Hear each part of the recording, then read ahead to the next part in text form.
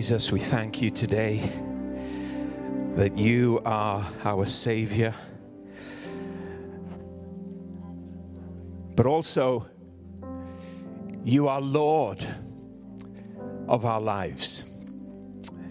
And our lives just can't be thrown about and manhandled by circumstance, because you are Lord. You are Lord. You see every detail. You see every eventuality. You see every experience in our lives. You see the journey that we're on. You see the steps that we take. You see what's behind us and what's before us. All at once. You're amazing. You know everything about our lives. And you are Lord of it. You're not a tyrant to be feared. You are Lord of our lives. And your love flows so endlessly toward us. We've seen your saving power. And we know your lordship. Oh, your glorious power to control and hold at bay every attack from the enemy.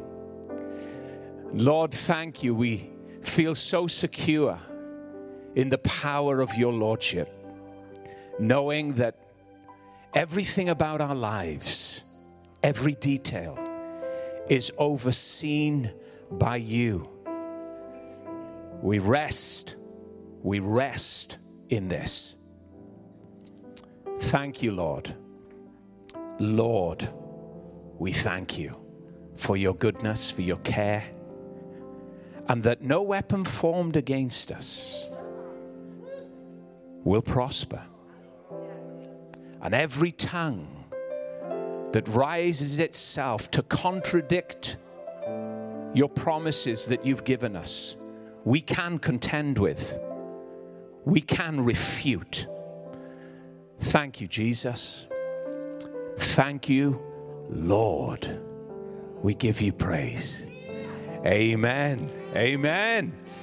Well, isn't it great to be back this morning together, one with another? What a joy it is. We thank God, for the various mediums that we can use. We can, watch the Word of God and receive it through the web, but there is nothing like, is there, being together with God's people, seeing one another, encouraging one another, just being that community of God's people. What a joy it is to be together this morning. Now, over recent weeks, we've been looking at this whole subject of hope, and this morning again, we're going to continue to look at this wonderful series that we're in regarding hope. And I want to speak to you today a message titled The Language of Hope. The language of hope. Over the last few weeks, we've talked about hope in the storm. And we've used Matthew chapter 14 as our backdrop. And we've seen how the disciples obeyed Jesus to cross the sea. They entered the boat under Jesus' orders, under Jesus' instruction. They get into the boat and they obeyed and they began to cross the sea. He told them to go to the other side, and obediently they had sought to do that. And yet in the middle of their obedience, in the middle of the sea, suddenly a storm came down, began to oppose their obedience. And they fought that storm. They struggled with that storm. They spent all their strength against that storm in order to try and fulfill the word that Jesus had given them. But in Matthew chapter 14, we see right into that moment where they could go no further because they were being overpowered by an external circumstance, an external storm that they could not get beyond. Struggling, striving, using all of their combined strength together to fulfill the word of God. And very often we try to do that. We obey God's word. We go out, going forward with God's word in our heart, knowing that we're called, knowing that we want to do his will. And yet very often times in life change and things happen and sudden things around us oppose us, right in the middle of us being obedient, just like these disciples were in the storm. Very often we can find ourselves in stormy circumstances of life, being opposed in our obedience to Him. Fear can set in. All kinds of things can happen to try and divert us and distract us and change the course that we are on. And yet Jesus comes into those moments in life, just like He did for those disciples. On that night, in that dark moment, Jesus comes walking on the waves in the middle of the storm. He doesn't still it. He walks on it. And they see Him there in all of His glory. At first, they didn't recognize Him. They were already struggling. They were already striving. And as soon as they see this figure, they don't understand that it's Jesus. And their fears are heightened even more. And the Bible says in Matthew chapter 14, they begin to cry out in fear. Things start to get worse because now they're not only contending with the power of nature, they don't understand this supernatural figure that's coming towards them. And they're exasperated, not knowing what to do. Jesus speaks to them. Let me remind you of the words that He speaks to them as He cuts through the chaos, as He brings order again and alleviates all of their fears. Matthew chapter 14 verse 27 says this incredible words in this crisis that they were in. But immediately Jesus spoke to them saying, "Be of good cheer. It is I. Do not be afraid." What a statement from our Lord. The Lord of all, the Lord of every storm, the Lord of every circumstance. Be of good cheer. Oh, they were so outside of those words. Their lives were so outside of that kind of understanding and that kind of security. Fighting fear, fighting the strength of the storm, fighting and struggling and striving just to keep things afloat. And then His word comes as He walks towards them. Be of good cheer. I wonder what crisis you face. I wonder what circumstances that are trying to oppose you. I wonder what it is that's trying to impede your progress in life. Is it emotional? Is it circumstantial? Is it physical? What is it that's trying to close down on you and hem you in, that you're using your strength and expending your energy on and going nowhere and getting nowhere? Jesus comes into the midst of such storms. Jesus comes into the midst of such crises. Jesus comes into the midst of such circumstances that want to hold us back. Why? Because He loves you. He loves you. And He's committed to you in an unimaginable way. He will never let you sink. He will never let you go down. He will never let circumstance be Lord of your life. He's Lord of your life. He's going to bring you on through and take you to the other side of that word where you're going to be fulfilled and enter into everything that He's promised for you. Just like these disciples found out in Matthew chapter 14, that was the whole idea behind them going through this terrific event that they faced on this night in the middle of nowhere, stranded at sea. Jesus comes to them. Be of good cheer. Be of good cheer. That's the language of hope right there. You can hear hope. Hope can be articulated. Hope is infused in everything that God says. You just have to open your Bible. You just have to open the Word of God. You see it on every page. It's infused in how God speaks to us. That's how he approaches us, with hope, infused with hope. Every promise is teeming and abundant with hope. And that's how he comes to us. God hasn't given us a spirit of fear. He doesn't communicate fear to you or I, but love, power, and a sound mind. That's what he's given to us. God will never initiate any fear in your life. He's not the author of it. He's the author of life. And into the darkness of our fears, Jesus comes walking. Be of good cheer. You know, you may be fearing the future today. There's a lot of bad news around us.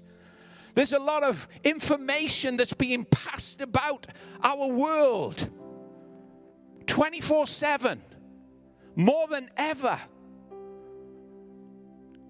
And I think, you know, as bad as the coronavirus is and what it's doing, one of the bigger issues is the fear that it generates in the heart of people. Fear. But God never communicates to his people on the basis of fear. God never initiates fear. God ignites faith in our heart. God creates dreams in our mind. God generates hope for a great future regarding the plans that he holds in his heart for each and every one of us. This isn't a time for us to close down. This isn't a time for us to go to sleep and bury our heads in the sand.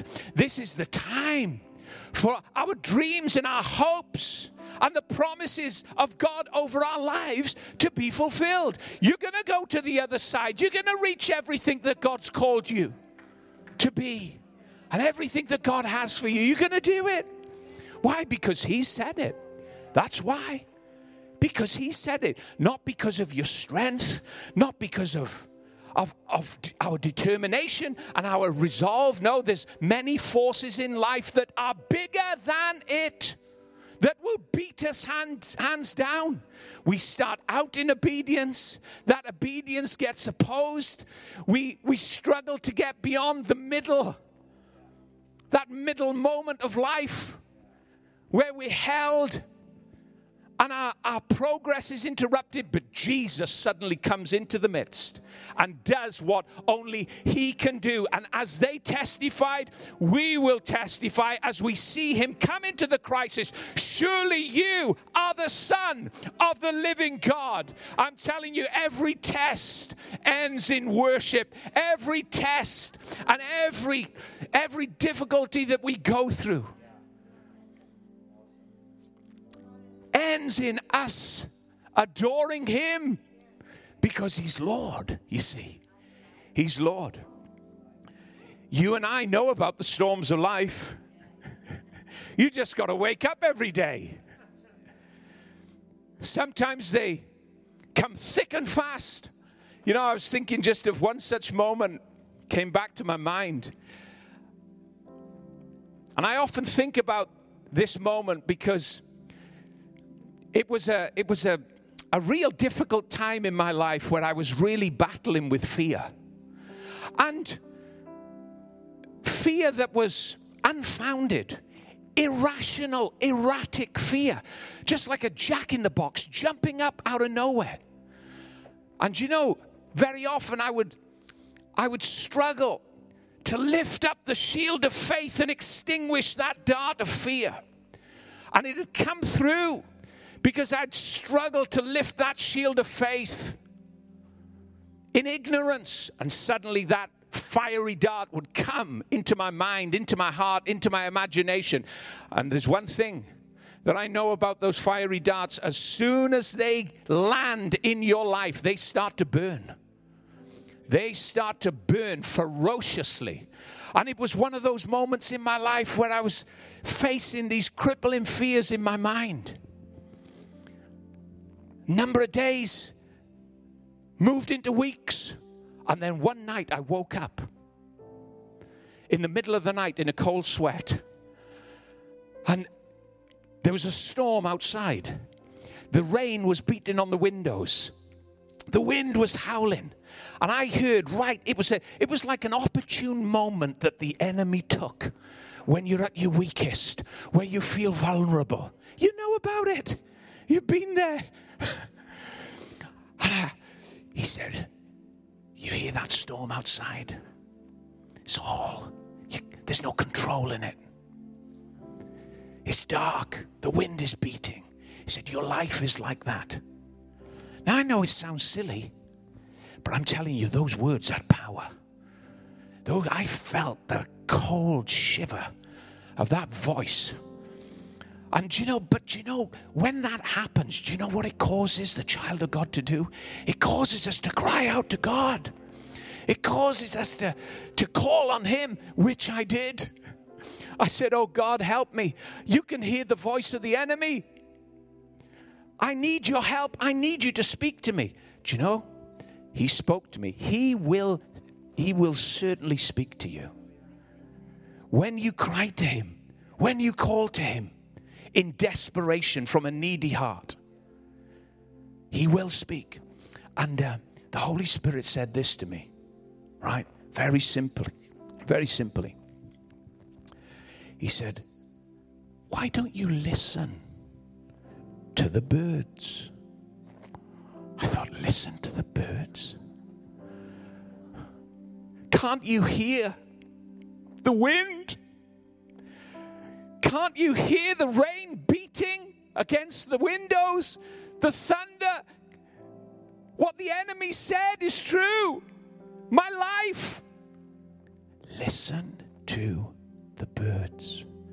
Do you know, as I thought about that, my attention and my hearing went off the noise of the storm, and I began to try to listen to the whistle and the chirp and the song of the birds.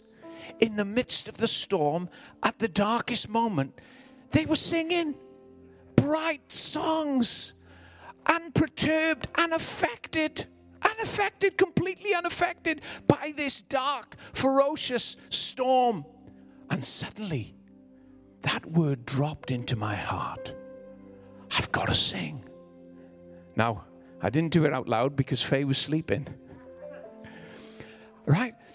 I started to sing inside. I started to thank God for his goodness. In everything, give thanks. For this is the will of God in Christ Jesus. Do you know, after weeks of being manhandled by the enemy and thrown about with fears in my mind, after that fiery dart consuming so much of my time and so much of my thinking and so much of my enemy, suddenly I was delivered and set free by just simply listening again to God's word, placing trust in it and faith. What was happening? He was speaking the language of hope. Be of good cheer. I'm here. What are you afraid of? What are you afraid of? Circumstances out of control? Your mind all over the place? Not knowing what's going to happen? What are you worried about? Why are you trying to work things out in your mind? Matters not. Be of good cheer. I am here. Do not be afraid. That's how he calms the storm, with his word. That's how he brings us into a place where we're strong again. Where his life is in our life and we're thriving and we're fruitful again. And you know, when you look at the word of God, you could go through so many times where God's people have been at a hopeless place in life. But suddenly endless hope steps into that moment of hopelessness with a word of direction, with a word of encouragement, with a word of hope, and lifts people from their despair. No, God speaks to us. Irrespective of what we're going through, irrespective of what we face, irrespective of how we feel, God speaks to us. Not words of fear, not words of panic, Not words that close us down and cause us to regress in life. No, words to make us strong. Words to make us fruitful. Words to make us thrive. Words to make us everything that he's called us to be in life. The Apostle Paul confidently identified God as the source of hope. Look what tried to break him. Look what came against him. I mean, he lists it all in his letters. All of the stripes and all of the blows and all of the circumstances of life that were so crushing. But when he wrote to believers in the church of Rome, he reveals and he identifies God as the source of all hope. These believers were being fiercely persecuted. And we looked at that a number of weeks ago. Fiercely persecuted for believing on Jesus, for following him, for obeying him. And they were caught in a middle moment, just like the disciples were at sea. They were caught in a situation that was seriously threatening their future, to enter into everything that God had for them.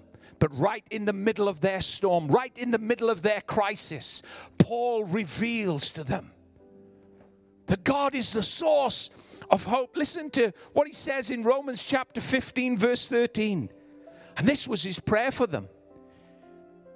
He said, I pray that God, the source of hope, will fill you completely with joy and peace because you trust in him. Then you will overflow with confident hope through the power of the Holy Spirit. But Paul, can't you pray that our circumstances will change? Paul, can't you pray that this terrible storm will cease? Paul, can't you pray for everything to become what it used to be? No. The greatest prayer that I can pray for you is that you encounter God, the source of hope, and that this joy and peace overflow in your heart, and that you be filled with confident hope through the power of the Holy Spirit. You see, before Jesus spoke to that outer storm around the disciples that was stopping them getting to the other side, he spoke to the storm within them. He spoke to that inner world within them that was in turmoil, that was struggling to make sense of everything that was happening around them. And he brought order. And he said, be of good cheer. That's what Paul was doing here as he wrote to those young believers in that church that he so desperately wanted to visit. You need to encounter the God of hope.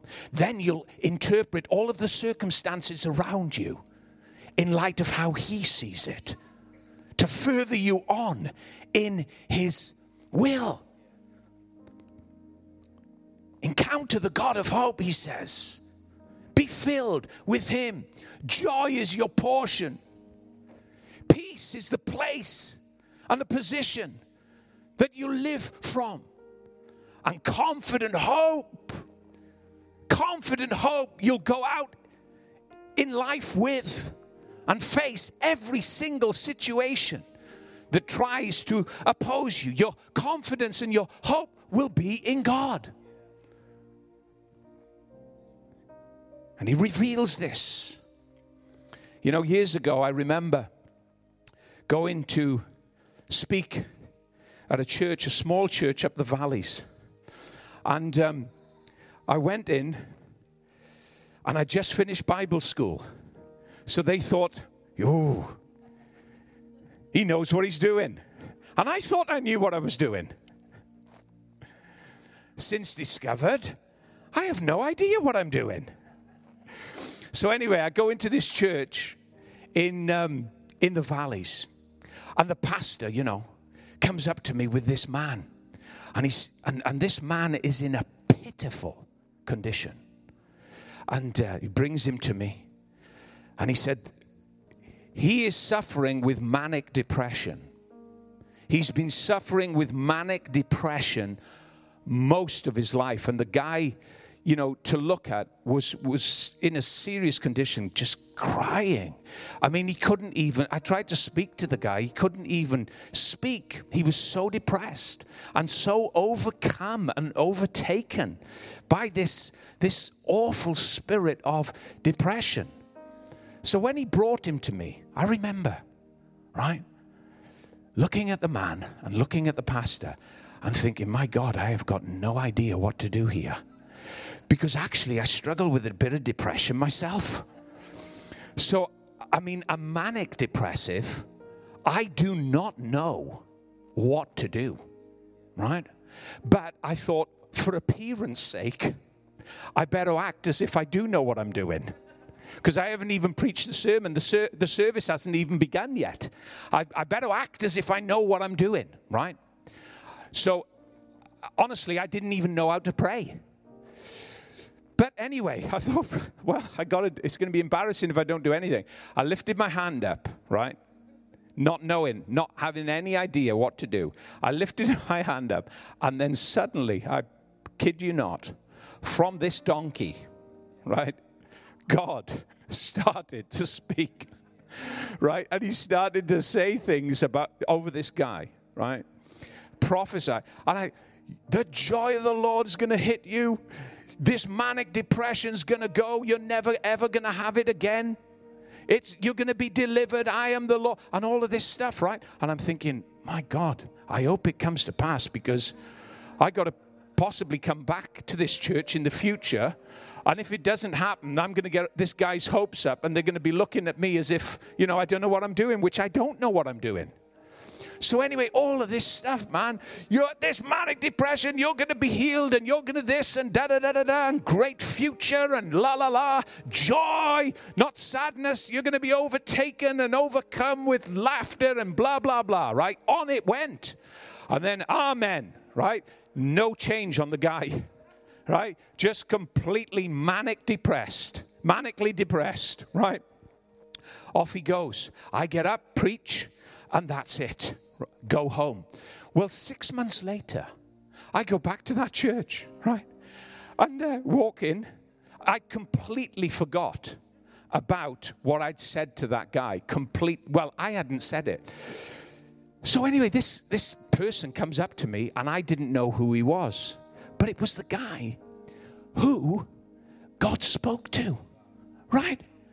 And my God, he started shaking my hand, right? He said, you're not going to believe this. He said the next day, he said, I'm walking in the park, I'm depressed, I'm taking my tablets and all of that stuff. And he said, suddenly, the power of God hit me in that park. He said it was like somebody turned the lights on. I'd been living in darkness, sadness. I was born again, but it's like somebody flicked the switch, and suddenly everything became colorful. I started to laugh uncontrollably, and joy has been my portion ever since. He couldn't believe it. Now, I couldn't believe it, right? I couldn't believe it either, because I had no idea what I was doing.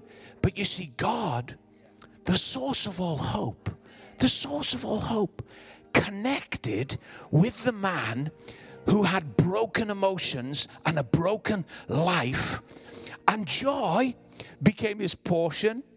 Peace became that new position of life, and now he was confident in the hope that he held in God. It's wonderful what hope can do in the most hopeless of situations, isn't it? And I'm sure we've all seen things like that. I know Pastor Ray certainly has. On many occasions, he could tell us about so many testimonies, but we've all got testimonies as well of God doing that. You see, God's language is the language of hope. It's infused with life. He's not going to add to your fears. He's not going to compound your problem. He's going to deliver us from it and set us free like he does. Do you know there's an occasion in the Old Testament where The language of hope, when God speaks to his people, is so beautiful and so wonderful. Isaiah sees a picture of God's people, and they are like, this is how he describes them, they're like a barren woman. They couldn't produce any life. All hope had been lost. And it seemed for God's people as if all of their best days were behind them. All of their best days had gone. And sometimes in life we can feel like that. All of our best days are behind us. All of our best days are gone and not before us. But isn't God the God who says, I will restore the years that the locusts have eaten?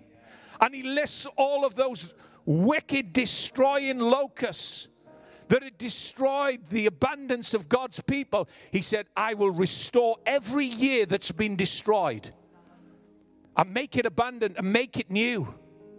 He's the God of hope. He speaks the language of hope into every situation that we face. And the people of God that Isaiah saw and pictured were a hopeless people, a barren people, unable to produce, ashamed and disgraced and abandoned.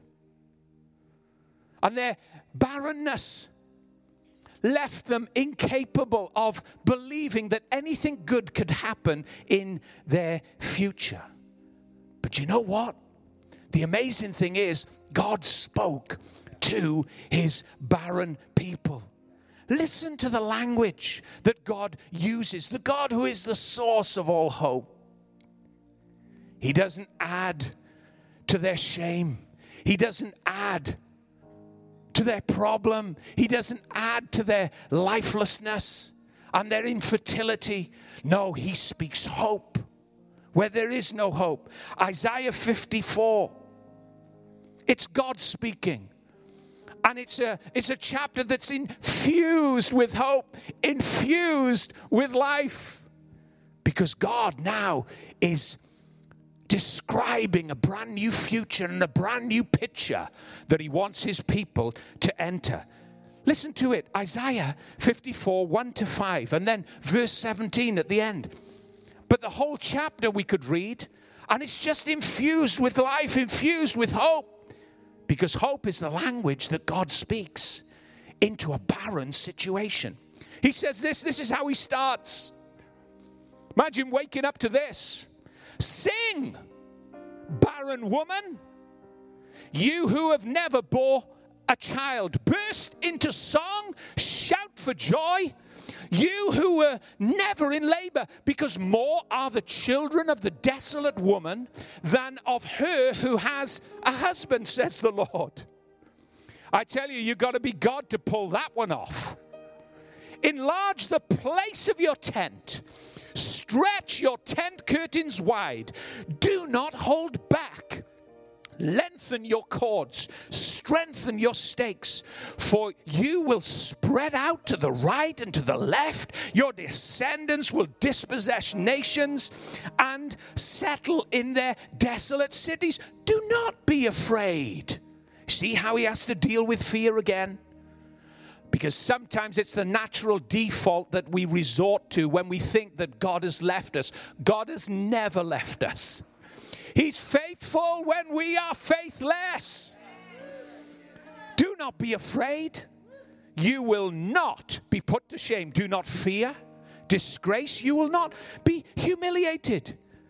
You will forget the shame of your youth and remember no more the reproach of your widowhood. For your Maker is your husband. The Lord Almighty is his name. The Holy One of Israel is your Redeemer. He is called the God of all the earth. And then verse 17, we prayed it right at the beginning. No weapon forged against you will prevail. You will refute every tongue that accuses you. This is the heritage of the servants of the Lord, and this is the vindication from me, declares the Lord. You talk about the language of hope. You talk about the power of the promise of God's word. You talk about the transforming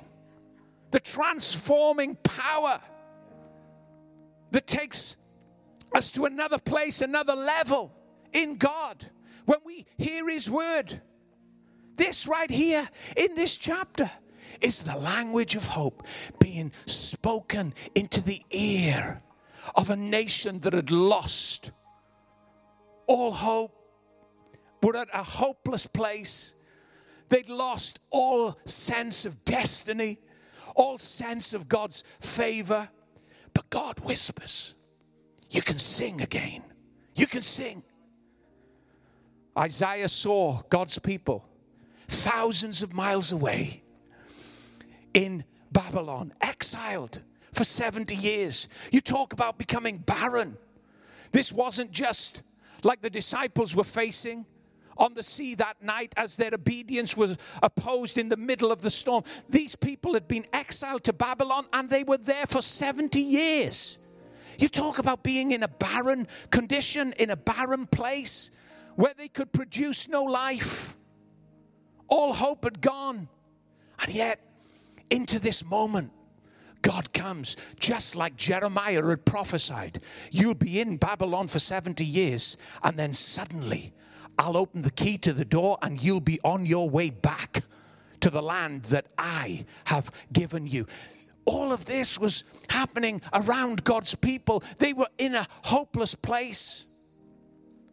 But it's impossible, you see. It's impossible to ever come to a hopeless end in life when endless hope is looking after you.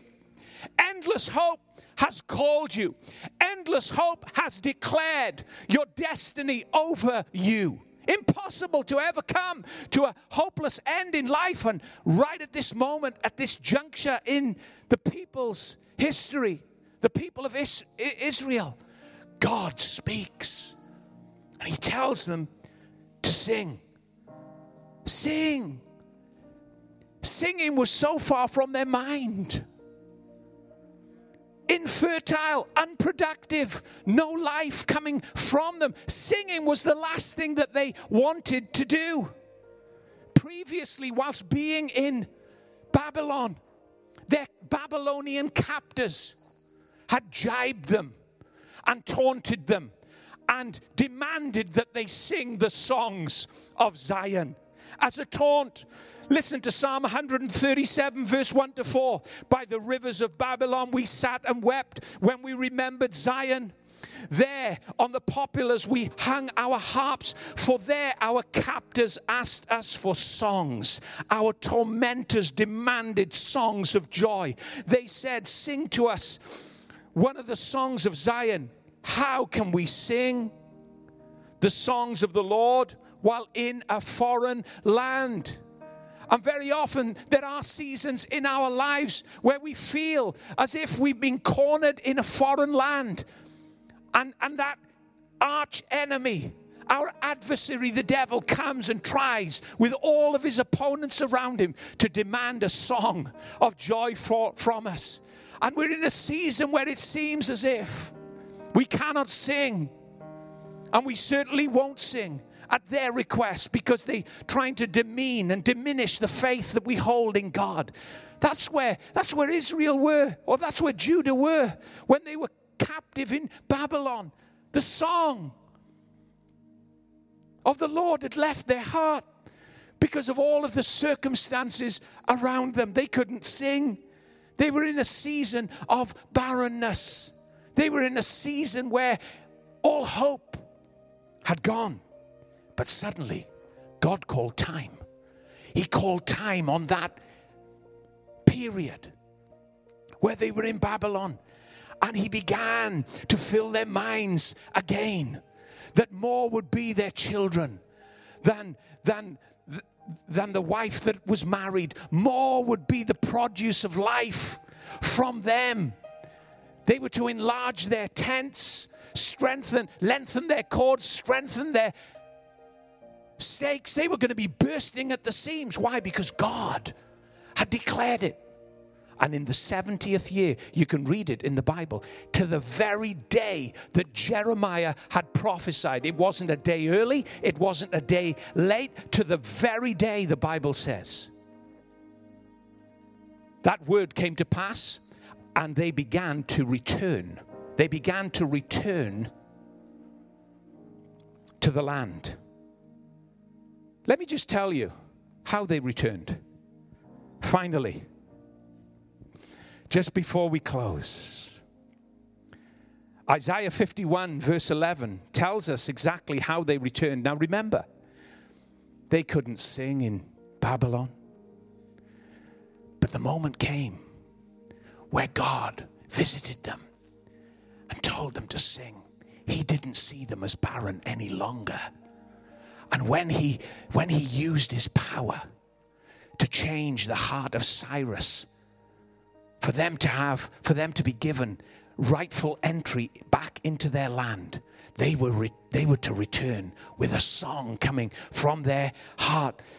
Isaiah 51 verse 11 says this, therefore the redeemed of the Lord shall return and come with singing unto Zion, and everlasting joy shall be upon their head. They shall obtain gladness and joy, and sorrow and mourning shall flee away. I'm telling you that joy, peace is your portion, child of God. Not fear, not depression, not barrenness. To every barren area in our lives, we can lift up a song of praise to God and see his delivering power and be assured of his involvement and intervention into every area of our lives. There may be areas of our lives where we feel as if they are completely out of God's sight and out of God's view. Oh no, God's got his eye on them. It's going to produce. It's going to produce. You better enlarge your tent.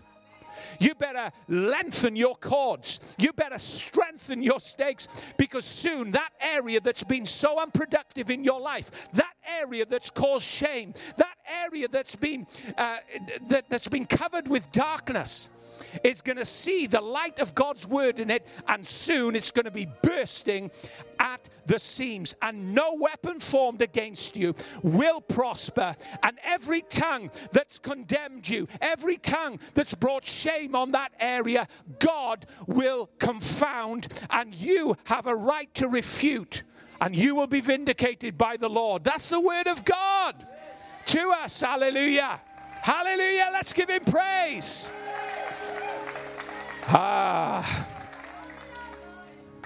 Let me close by saying this. Acts chapter 16, Paul, Silas, and Timothy are on their second missionary journey. Great things are happening. Kingdom of God is spreading. The gospel is changing cities. These men have got the anointing of God on them. The church is growing. The kingdom is going forward. They are unstoppable. Unstoppable. They come to Philippi and everything kicks off. There's huge, huge opposition. Paul and Silas get beaten, thrown into jail. A barren situation right there. You are not going to do what God has called you to do.